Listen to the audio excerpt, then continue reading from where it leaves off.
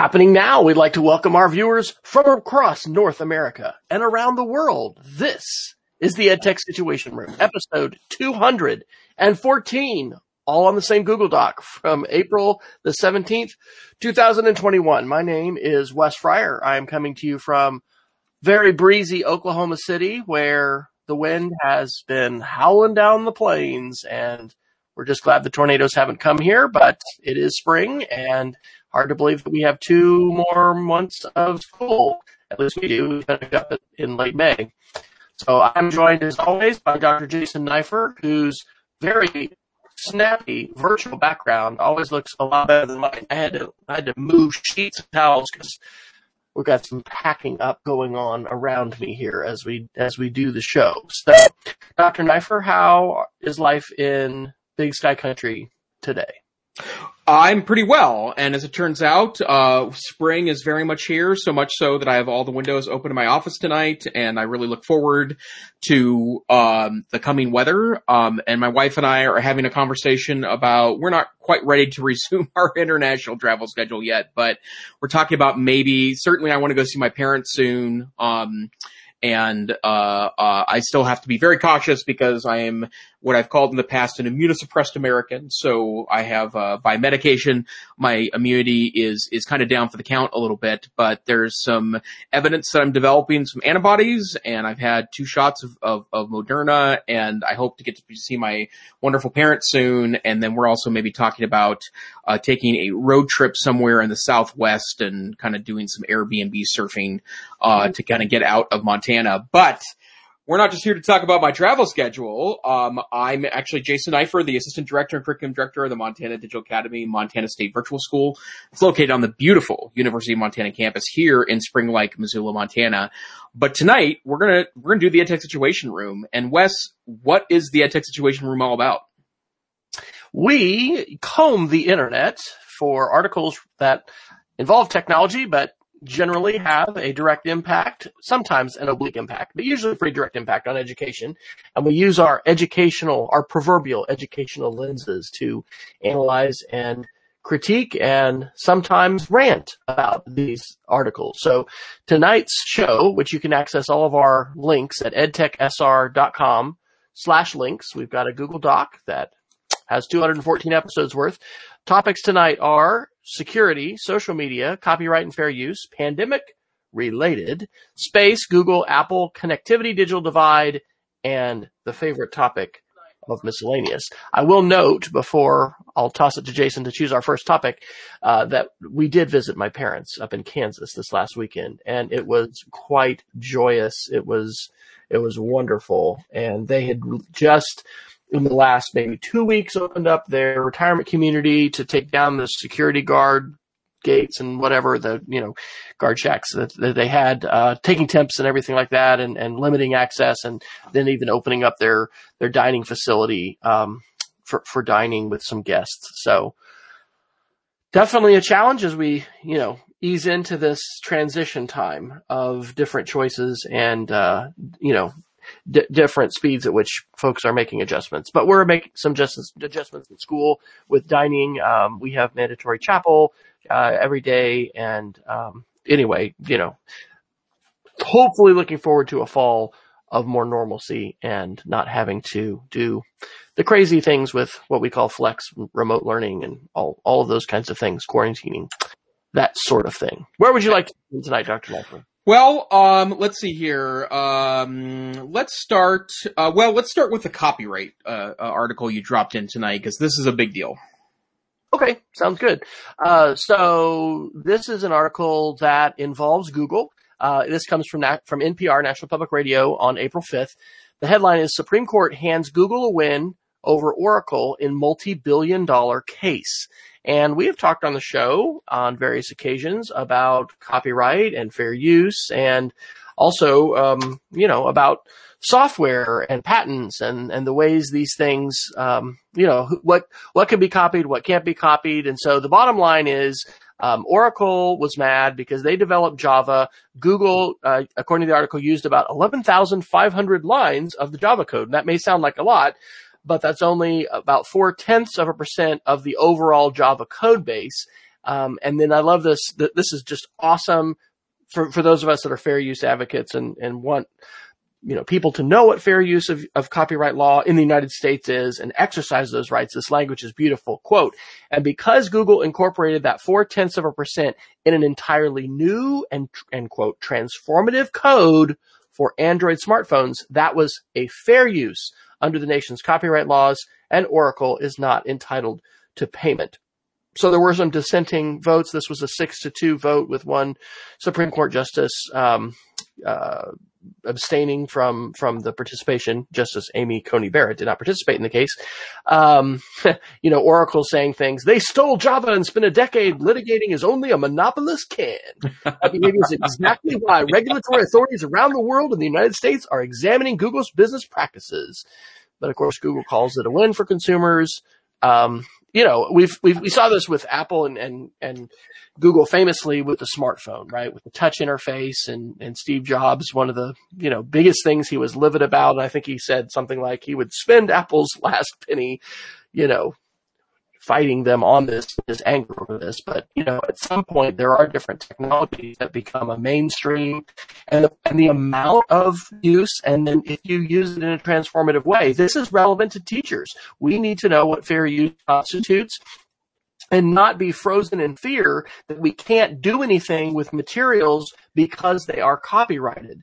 It depends. And there was a document published in 1986 called the Fair Use Guidelines for Educational Media, which published bright line rules that I know many librarians and others loved because it said, you can't use more than this %. You can't use more than this many pages. But that's not what the law says, and the law gives 4 different criteria, and it depends on the use, and it's messier. But this is a big victory for Google and a good one for fair use. So I'm judging by your reactions that you feel positive about this as well, Jason. I do very much so. And before I jump into the Google thing, just a reminder, your librarian would love to talk to you about copyright law. And it's weird because in working with teachers over the last 23 years now, I've been in education. It's, a lot of people think that you have way more rights in copyright than you do, and a lot of people think that you have way less rights than you do. And the best way to clarify that is to talk to an expert. And in almost all cases, your librarian's going to help you out to provide that expertise for you. That's one of the many things that they provide that is a very relevant service in 2021 that you may not be thinking about directly in your building, your district, or even your public librarian would love to help you with that information. But I did keep a close eye on this. I was delighted to see that Google had won, and I was following this in part because I do think this would have been very disruptive to a large percentage of the technology industry, and there were a lot of technology companies that came in on behalf of Google in this particular case, and I'm glad to see it was finally resolved. And it's been a long time coming. Yeah, absolutely.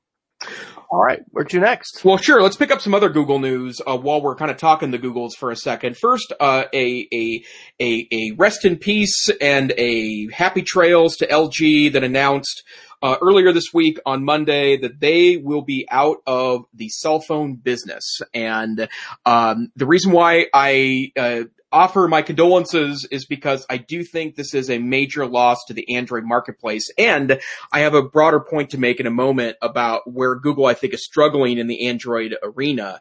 But the point I would make is that LG made a lot of really interesting cell phones over time. And for the longest time, I was actually an LG phone user. My favorite phone of all time, even including my current iPhone, which I'm a very, very big fan of, was the LG V20, which was a phone that was released, I think it was in 2016.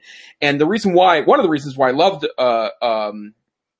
LG phones so much was that they were oftentimes available pretty cheap because they would lose their value very quickly. They would release a flagship phone that a year later would be used a tenth of the price of the new phone was a year prior. And this is my LG V20. I love this phone. It was thin, it was light. It had a beautiful large screen on it, and I don't have the back cover on here right now because I'm in the middle of a project with it.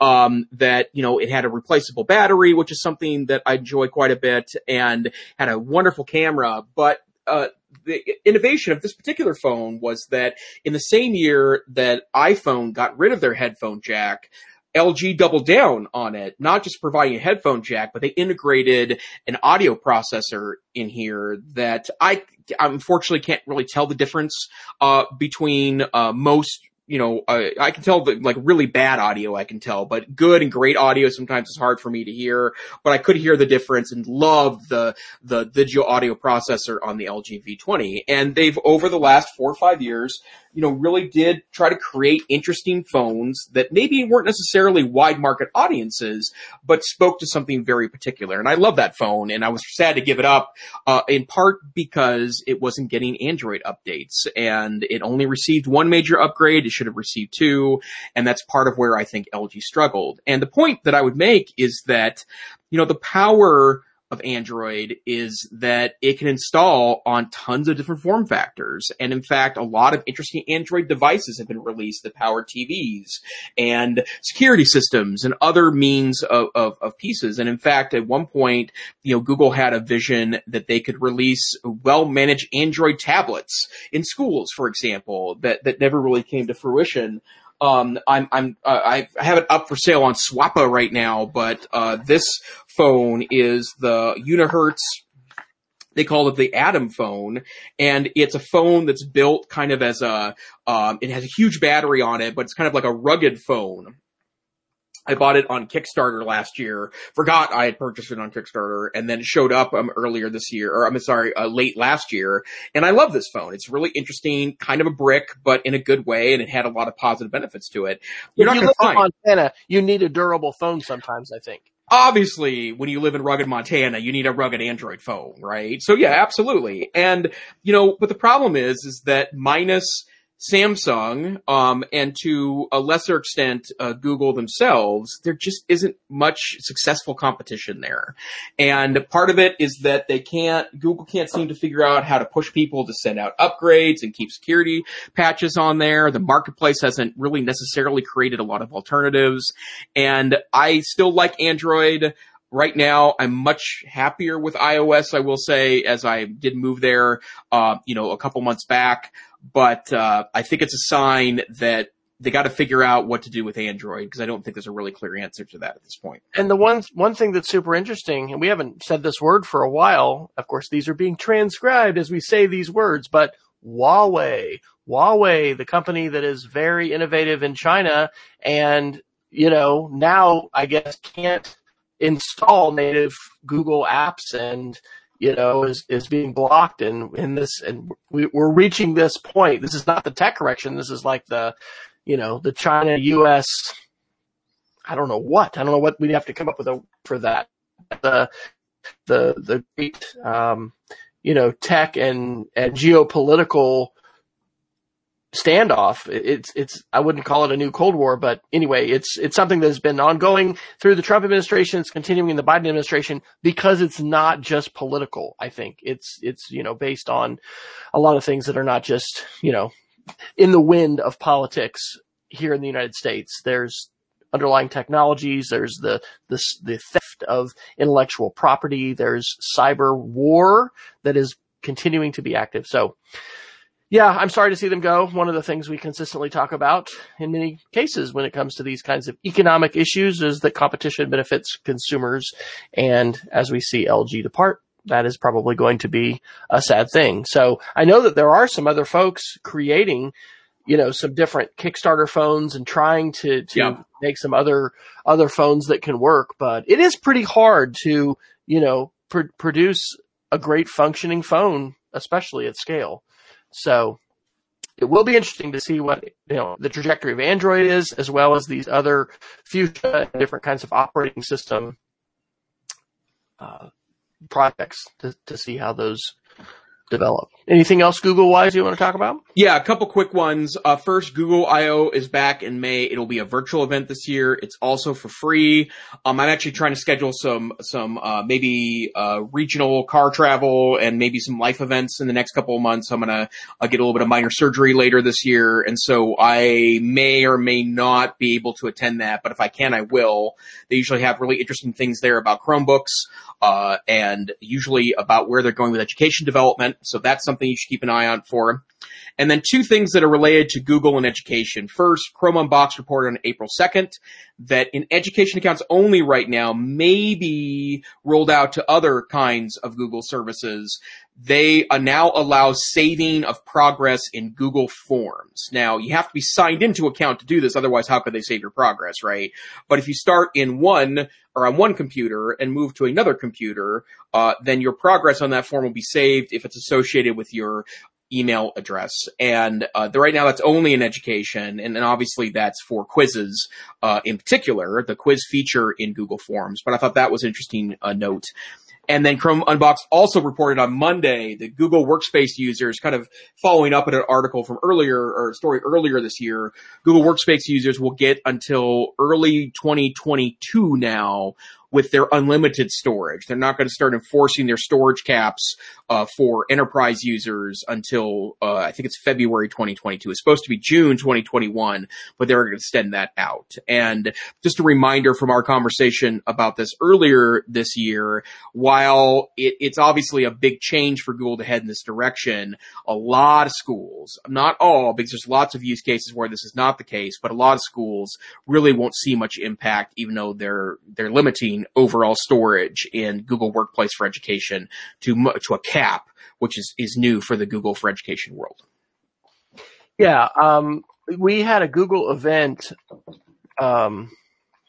in February that was really fantastic. And we've talked about this in regard to Apple. I'm sure that the Google virtual event is probably going to set a high bar for quality and transformativeness in terms of what they're able to bring in a virtual event. The February, which was an education specific event, mentioned this. So it's good to see this, saving within forms come out. This is particularly important in terms of remote learning and connectivity issues and, students having issues and the reliance that so many schools have and teachers have on Google's services and apps and things like that.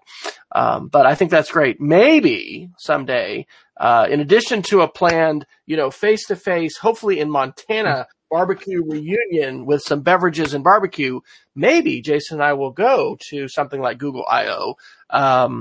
That would be pretty cool because it's just always it's a neat event. Yeah. I mean, you've been to CES, so that's also kind of a buzz in a whole different way, consumer focusing in Las Vegas. But where was the I/O? Is it, they've had it in California, I think, haven't they, near the Google? It's almost always in California. Yeah. And they, a couple years ago, there was a really outdoory one. I'm trying to remember where it was at, where it was basically like an outdoor festival. But, my understanding, if I remember correctly, was that, the problem with an outdoor festival is it's an outdoor festival. It's hot outside. You got to have a lot of water for people and, make sure that you're taking care of people's health when you're subjecting them, to, hot summer in California in the outdoors. But, I agree. It's a good thing to think about post-pandemic. I'd love to be able to go there, and lots of interesting things happen in the hallways there because, a lot of like Chromebook developers, for example, will show up, and, look at what's next in regards to Chromebooks. Yeah, definitely. Well, let me segue us to our space topic because it's related. It makes me think of it because of conferences. So the fact that, Google and Apple and these companies are not, rushing back to face-to-face conferences, I think is probably, something to take note of as we think about the summer and, the kinds of plans that we may be making. I dropped a couple articles under the headline of space. This one is from April 4th from Space News with the headline, Russia continues discussion with China on lunar exploration cooperation. I mentioned this recently in terms of the announcement that they had said they're going to they're going to cooperate with Russia announced they will not be cooperating with the U.S. on Artemis, which is our moon base. It's actually an orbiting platform around the moon. They're going to work with China. They're going to have a face-to-face conference in mid-June, interestingly, that will be in Russia. And Elon Musk and Vladimir Putin are invited. They didn't say whether they're going to be attending or not, but it'll be in St. Petersburg. And interestingly, they're planning for a base on the south pole of the moon, and one that will be more robotic and doesn't sound like it may have a human presence that'll be constant. And you may think, why the heck are we even talking about this? I love talking about space with my students. Because number one, I mean, what's been happening with Mars and the rover, and here I think if it's not going to be tomorrow, it's really soon that the helicopter that we've sent, which will be the first, human powered aircraft to fly on the surface of another planet. It actually survived. I don't think I put this in the show notes, but it survived its first night on Mars by itself, separated from the Perseverance rover. It's exciting to talk to. And as I've mentioned to my students, to my 5th and 6th graders, I mean, it's very likely that one or more of them in their whole class at our school is going to go in space, either as a space tourist or as an astronaut. But this is a seismic issue. Historic cooperation now between Russia and the United States for over 20 years because we've had humans on the International Space Station for that long. China is poised to have its own space station that it's going to sustain, apparently, constant human habitation in, and then this collaboration. So made me think of it when we talked about face-to-face conferences. Hey, Russia and China are going to push forward. A lot of other folks aren't.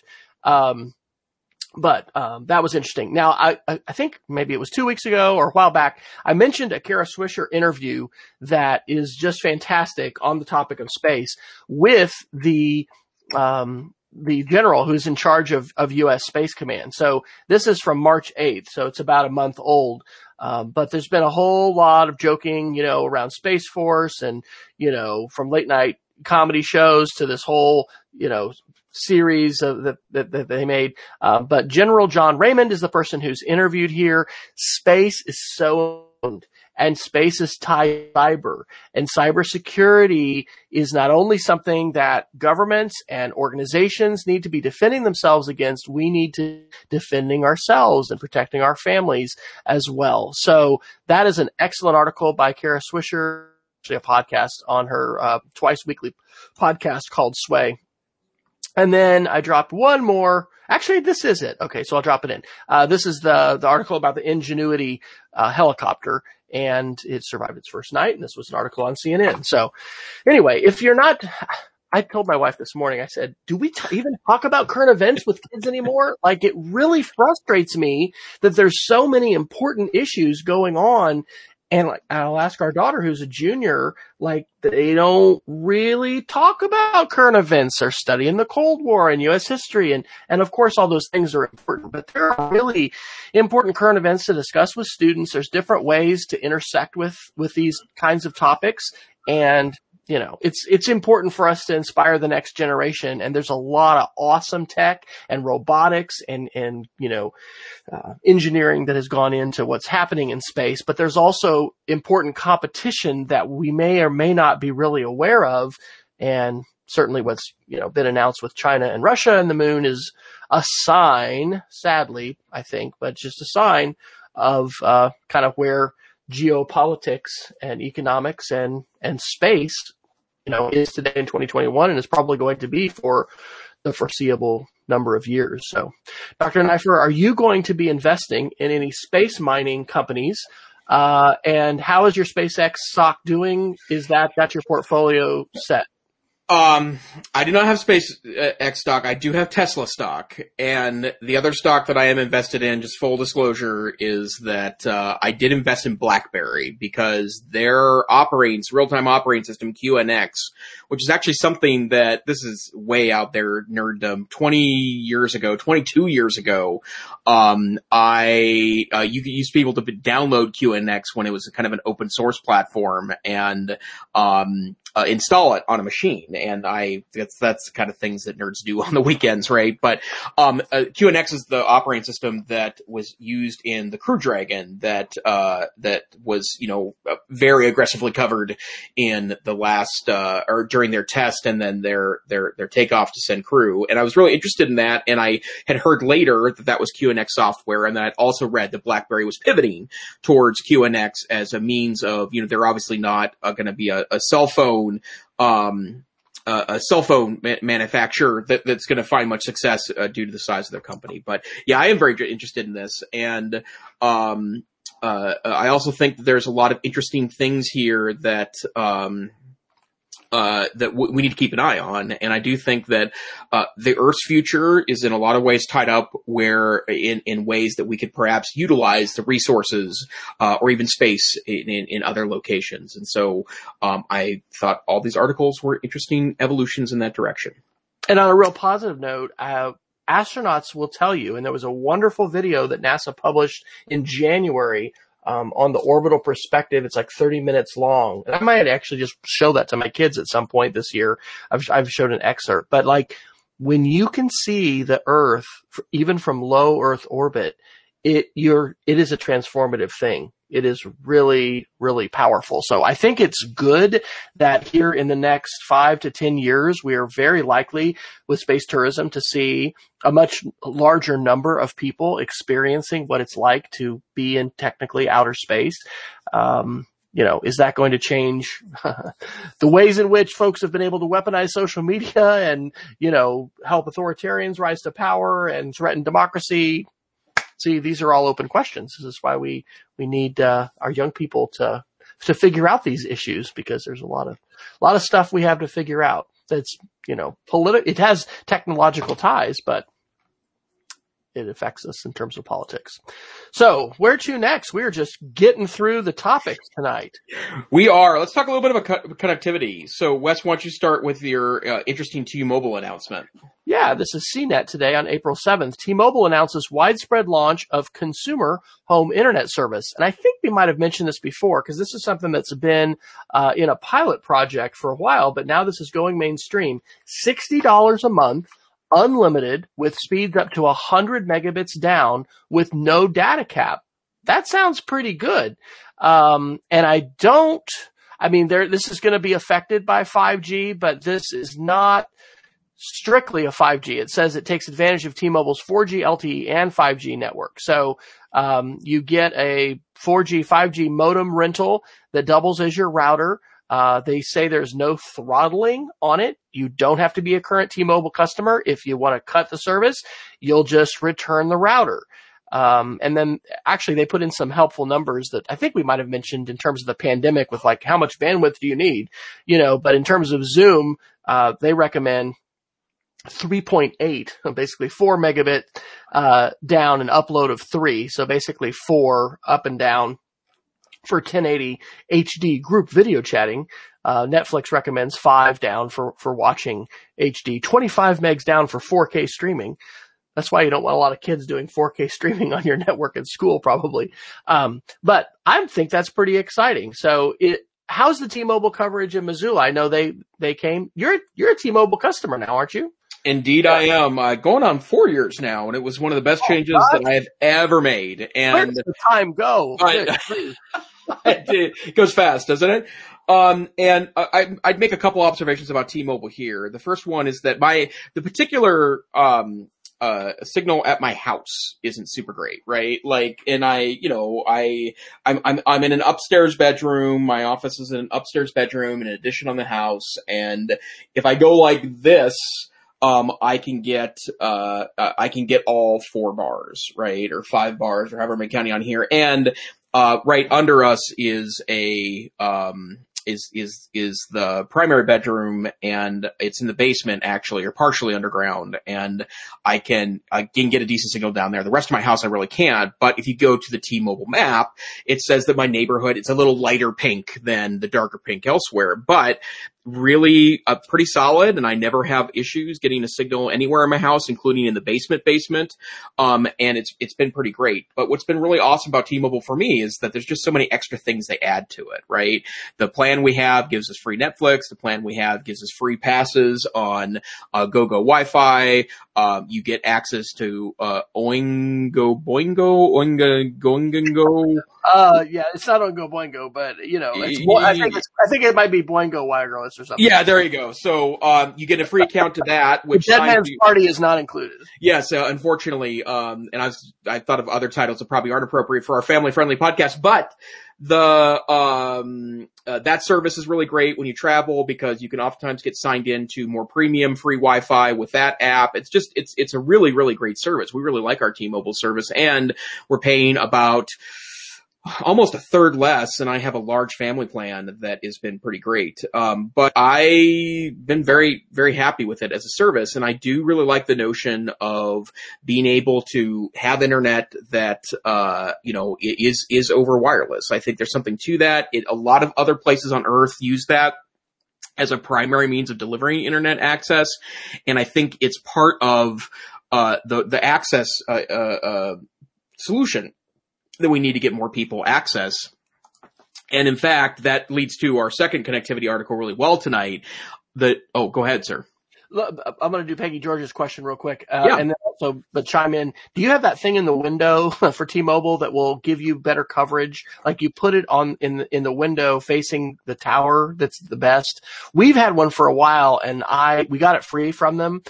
So it's like a repeater kind of. So we have one that's sort of deeper in our house, and then there's one that's in the window. And I need to message them to see if there's an upgrade, because I think we've probably had this thing at least 4 or 5 years, and they probably have better technology.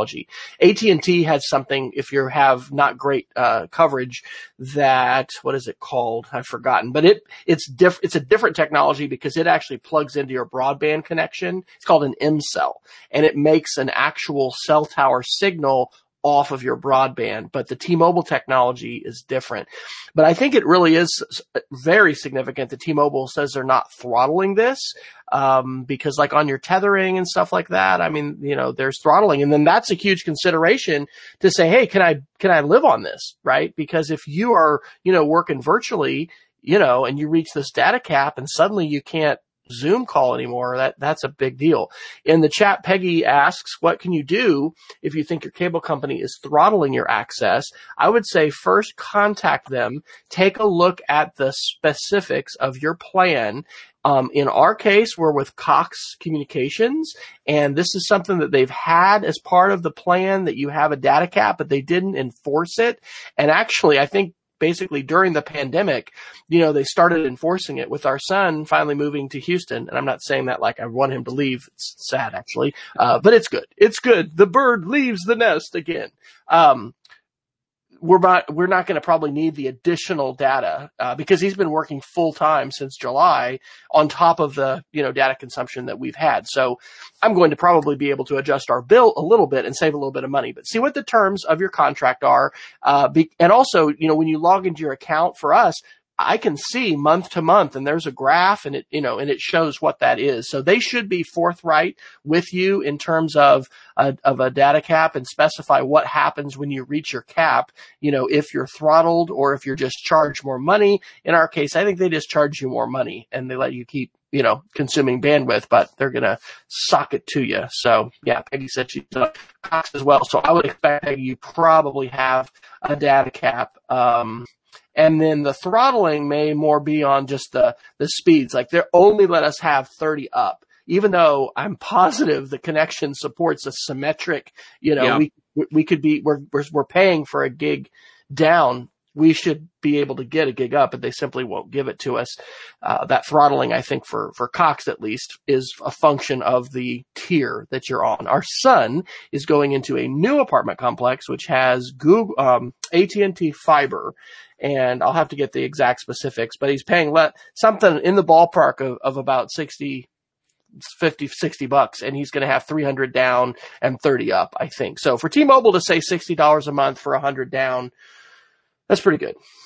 Yep, absolutely. And I have 20 up. I have 400 down, 20 up, which is pretty decent for Missoula, but I mean, it is limiting too, especially if you have multiple people on conference calls, or, you know, you're broadcasting worldwide on a Wednesday night and your wife wants to also go to her book club, which we've had to do pieces like that as well.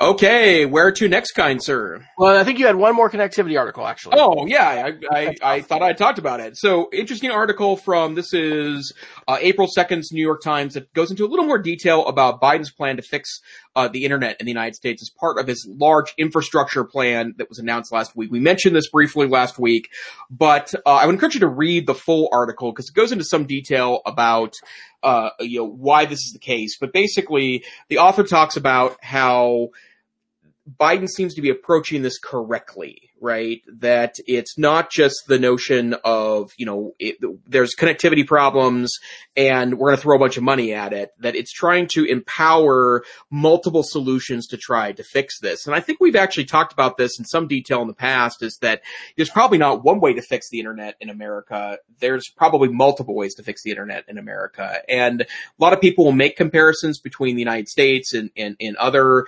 European countries, for example. But remember, the United States is huge. It's a massive sized country, and we have tens of millions of people that live in very rural areas, and then tens and tens and tens of millions more that live in just rural areas, that you're not going to be able to get fiber to every one of those folks. And what I'm excited about with folks like T-Mobile offering unlimited internet access options with 5G networks is that it is a lot cheaper to put up a cell tower. You have to obviously do some service pieces there to be able to make sure that's maintained, etc. But it's a lot easier to put up cell towers that could cover a lot of distance in many directions to then provide potential broadband to users in very rural areas than it would be to wire up those areas.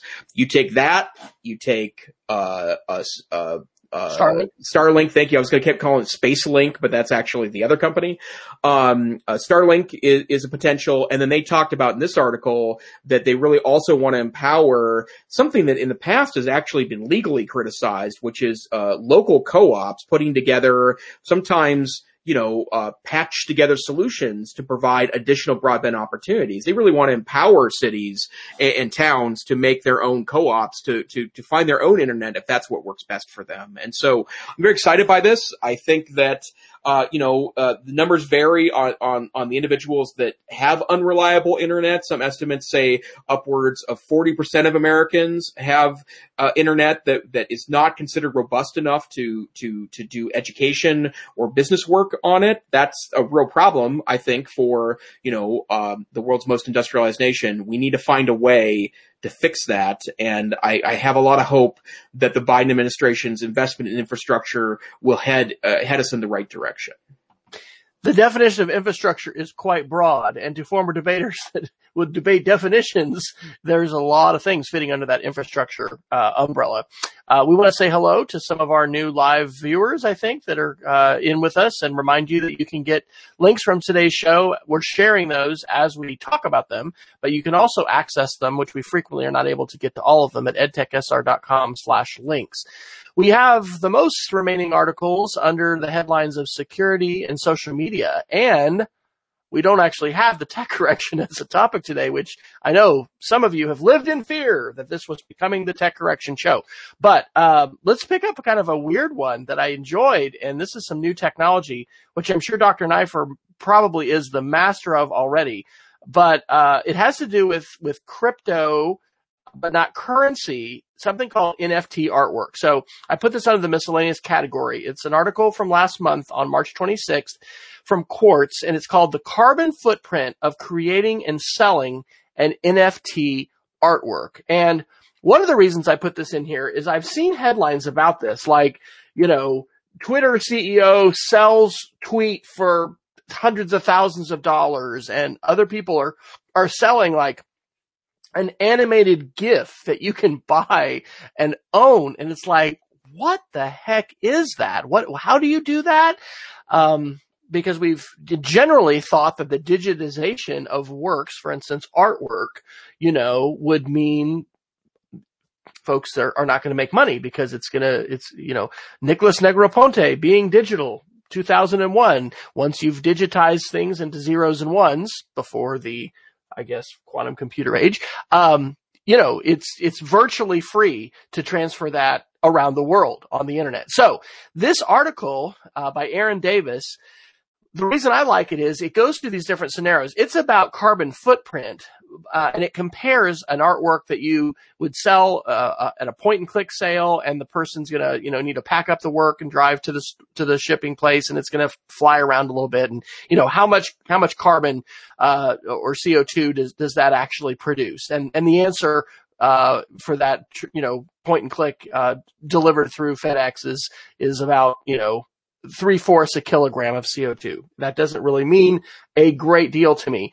But the thing the overall point of this is that when you use technologies that are like, we've heard of cryptocurrency mining, and we've probably heard about lots and lots of electricity and power being utilized. There was an article, I think, in Wired probably a few years ago that was talking about how weird this has been for college dorms, because they basically don't charge kids for electricity. And some students actually set up their own cryptocurrency mining operations, and utilizing huge amounts of electricity from the university. I mean, even needing to go to like Lowe's and Home Depot to get their, special coolers and fans and things like that were cooling down their systems, because there's a lot of electricity that's utilized when you try and, mine through these computer programs, cryptocurrency. So creating what is called an NFT, and an NFT is a, non-fungible token.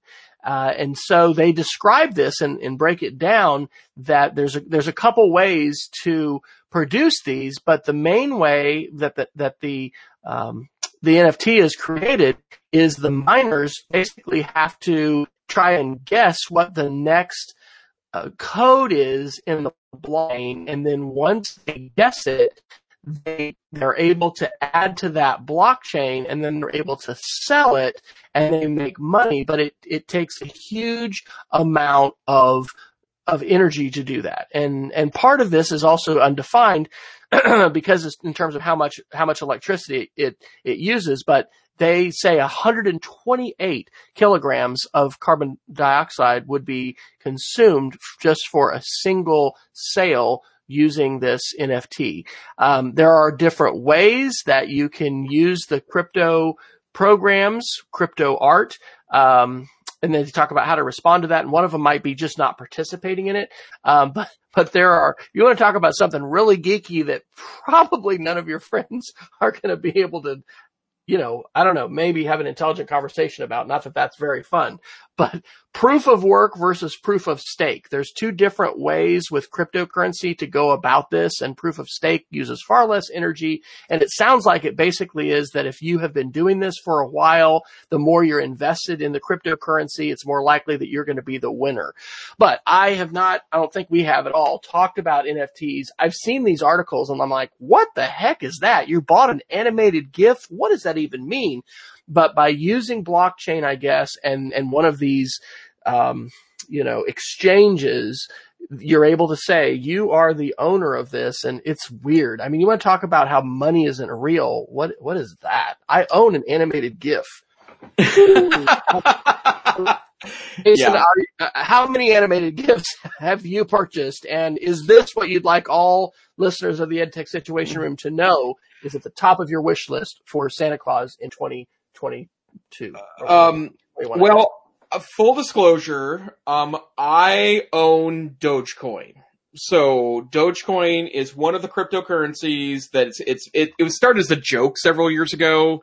And then Elon Musk has been super into Dogecoin, and I just, as almost a joke, I invested a little bit of money in Dogecoin a couple of months ago, and I'm doing very well on my Dogecoin. Let's put it that way. I'm not making gazillions. I don't have the name of the two brothers from the Facebook thing. I don't have their amount of Bitcoin or anything, right? But I do own, I think it's 35,000 Dogecoin. So, I've got me some Dogecoin. I don't really understand non-fungible tokens yet, even though I'm trying really hard to, because I know digital artists, right? And I've actually quizzed them a little bit in the back channel on some social media platforms. In fact, one of my dearest and best former students she's actually in a graduate school program right now after spending most of the last 10 years working in digital art. And I'm hoping she'll explain this to me, because all of her work is usually digital, not physical in form, although I do have a painting of hers in my home. And I'm hoping to connect with her soon, in part because I want her to explain this to me. The part that I think I understand, there was an article the other day, there's a meme called Overly Attached Girlfriend. And there's a woman that's behind that called, and I can't remember her last name, Lania is her first name, but she sold the meme image, like the original meme image that she created, and by auction it went for $411,000 to someone that it's apparently there's a group called 3F that has been collecting not only NFTs but also buying up catalogs of artists, in part to own a lot of digital intellectual property. And the reason why I mentioned the Overly Attached Girlfriend sale was that the articles that I've read about NFTs the last couple of days suggest that by owning the NFT, right, so you get some say in what happens to that image. You have rights to that image, and that somehow that can do something for, when images spread like memes do across the internet. And I can't remember who it was that who spoke, but one of the people that kind of didn't want to become a meme, it became a meme, said that, ignoring the money that these creators can make from auctioning off the NFTs, that, the tweet I'm reading is from, her name's Allison Harvard. I don't really recognize the meme, but she's, money aside, minting the creepy NFT allowed me to authenticate and stake my claim on my image. For years, they have circulated the internet without me ever having a say on how they were used. I feel like I got to take my power back today, so thank you all. It means a lot. And she sold her two to the same group, the 3F Music, for $72,000 and $82,000. And that's not a wholly unreasonable number when you consider if it's one of the very popular memes and the image spreads like wildfire, that, there has been economic activity driven off of that.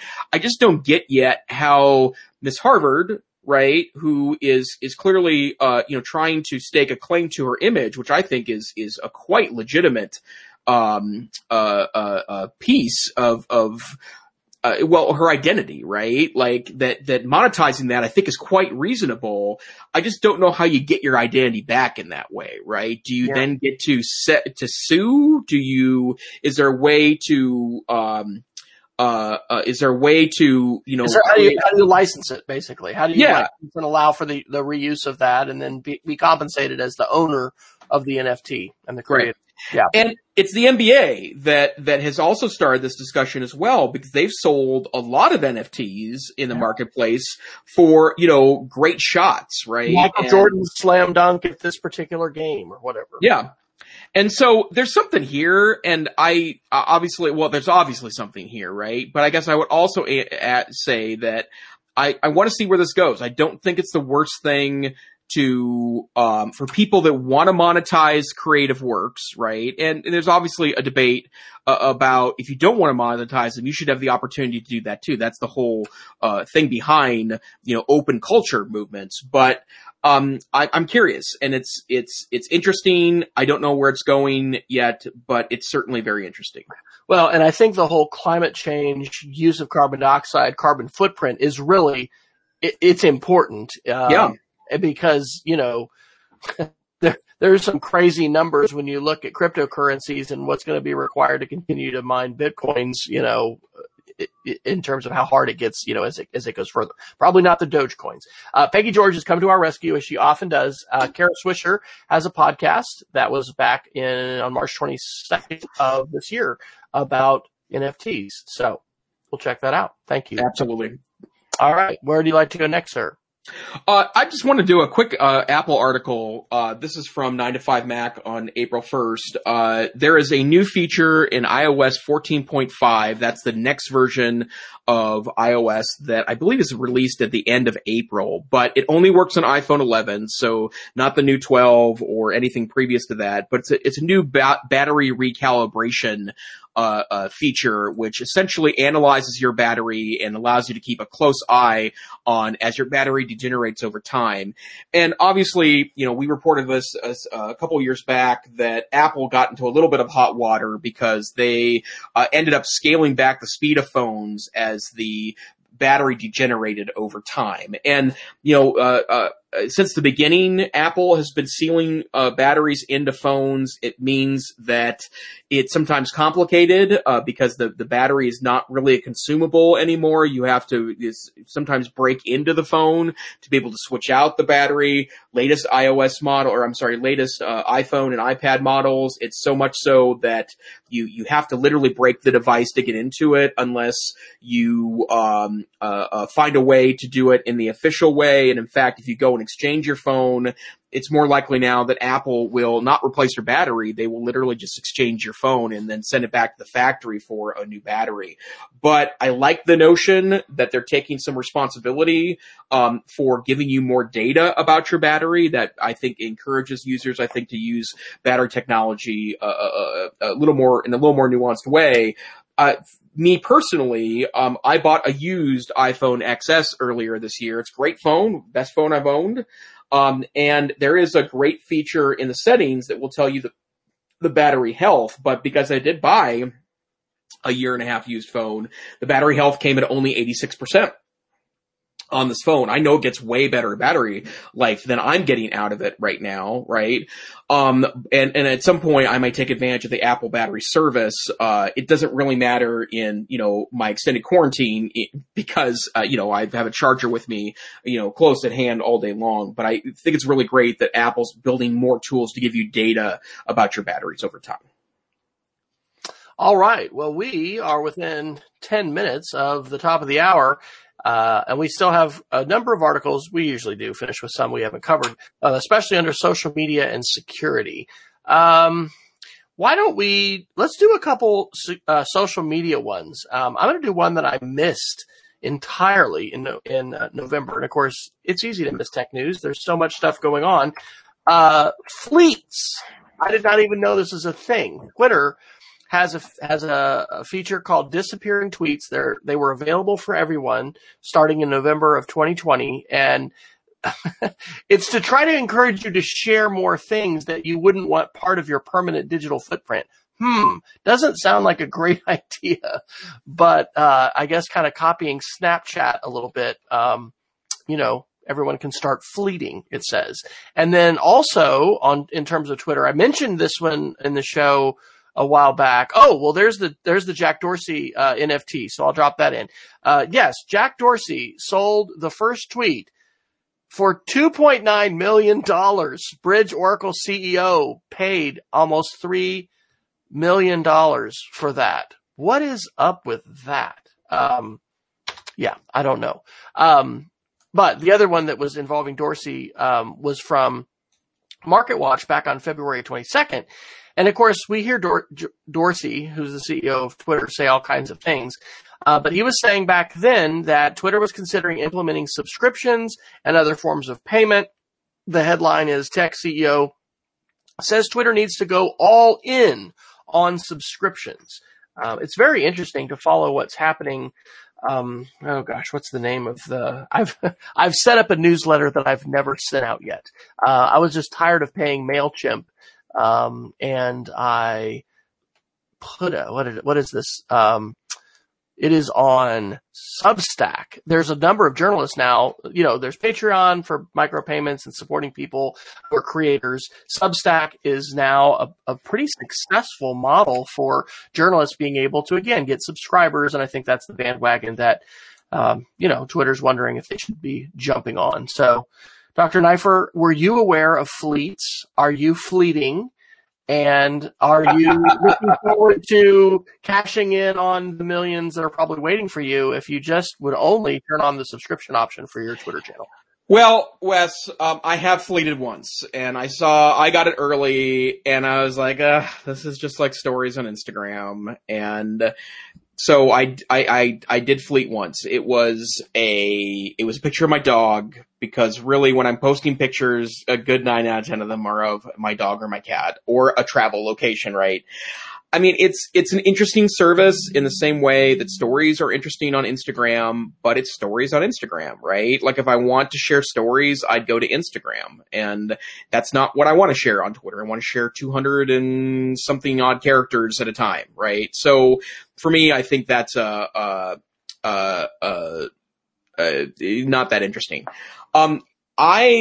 I don't think it's a terrible idea to offer subscriptions for Twitter, in that there are people I probably would pay to follow, right? There's lots of independent journalists. One of the things that I love about 2021, that it doesn't make up for the fact that, the internet did really shake up journalism in a way that we haven't figured out our way out of yet. But there are a lot of independent writers, a lot of independent video producers, a lot of independent content creators and experts that I probably would pay. I'm not saying a lot for, but in the Patreon model, right? Pitch a couple dollars to someone that I know is going to give out good content. And, when you click on ads on Twitter, or when you see an ad on Twitter, that's not paying the producers, that's paying the platform.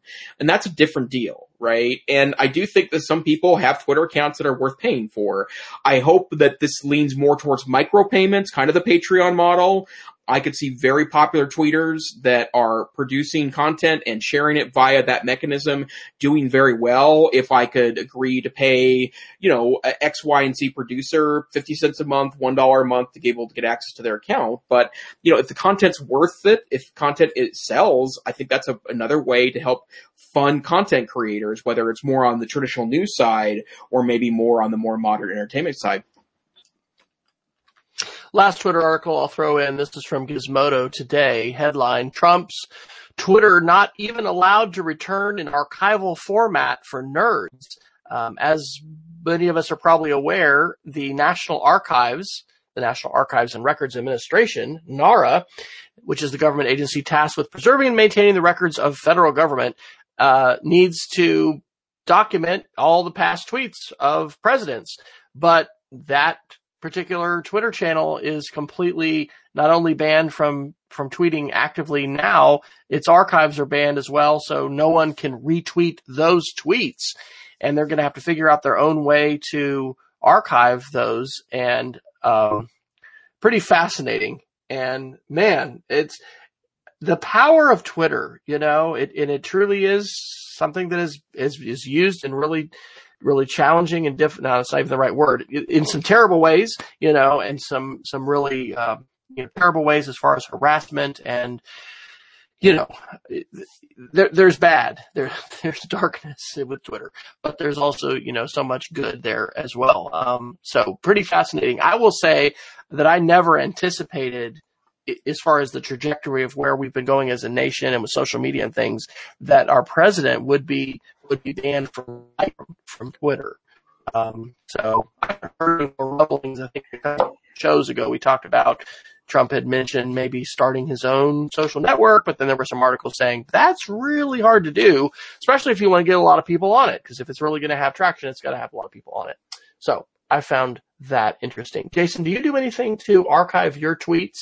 Have you? Yeah.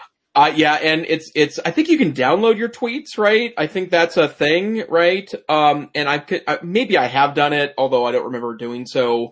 A part of it is that my early Twitter days weren't that interesting. I didn't really get it at first, to be honest, in part because, a differentiator between maybe 2008 Wes Fryer Twitter user and 2008 Jason Eifer Twitter user is I wasn't engaged with anyone then, right?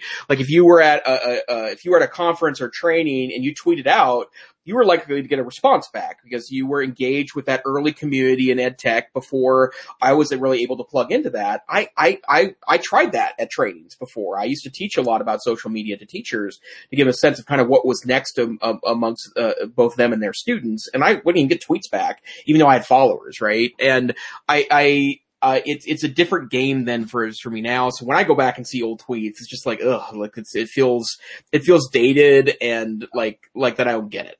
So yeah. I don't know if it was 2015 or 13 when I first was at Montana, or one of those first conferences, and you had the bear trapping session, right? You got to trap your bear trap for your information. Twitter has become that for me. And yeah, me too. The tool I use to archive my own and search it, no longer can work because of the API. Well, hey, we're at the top of the hour. We're going to have to carry forward, I think, our security articles. There was a little Facebook hack, but we'll talk about that later. Jason, Geek of the Week. Mine, I looked quickly and I thought I had mentioned this before, but I don't think I have.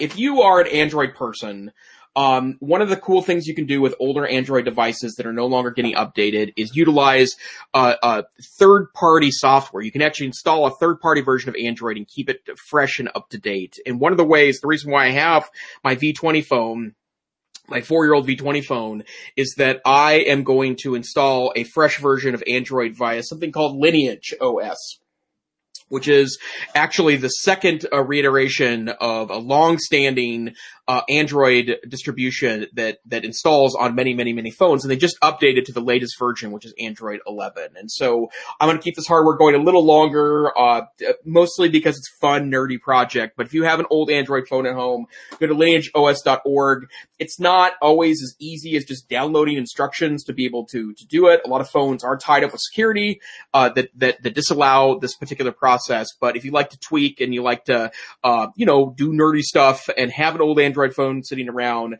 lineageos.org. Fantastic. And then Peggy's dropped into our chat how to download your Twitter archive. So check that out if you, we'll put that in the show notes. Mine, there's Linear Archive again because I didn't copy the right link. My Geek of the Week is a podcast, but it was a Sunday read. So the Daily is sometimes reading articles, and I think it's like a 53-minute listen. So it's a long article. The original article is called, goodness, can I not even scroll through it? The Beauty of 78.5 million followers. And it's by Vanessa Gregoriadis, from March 23rd. But it was featured this Sunday on the Daily. And this is kind of a mind-blowing one, which has led to some great conversations this week with my 5th and 6th graders. Let's just say the influencers on TikTok and YouTube that the kids know about and adults have absolutely no clue about is a very rich arena for conversation. We are looking at doing a parent university with a panel of high school students now in May that is going to be focused on something to the effect of TikTok, YouTube, identity, or influencers, identity and self-esteem, because the whole, cosmetics industry, the way in which we have a fabricated concept, a distorted perception of beauty, it's been manipulated for years. There's something called Instagram Face. There's these apps like Facetune, and man, it's just pretty hard to grow up today as a teen and a preteen. And there's some really good stuff to talk to our kids about, whether they're our kids, our grandkids, our students. And so I highly commend that article. So Dr. Neiffer, where can folks find you when you are not here on Wednesday night, generously sharing your time with me and others who are listening to the EdTech Situation Room?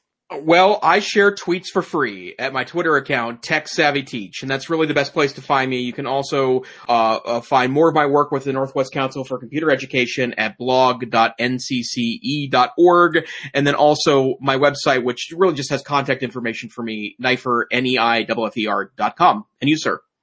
Very good. My new answer to that is westfire.com/after. I've got links to Twitter and blogs and curriculum and other things like that. Periodic recipes on Instagram as well. I do like to look at food on Instagram.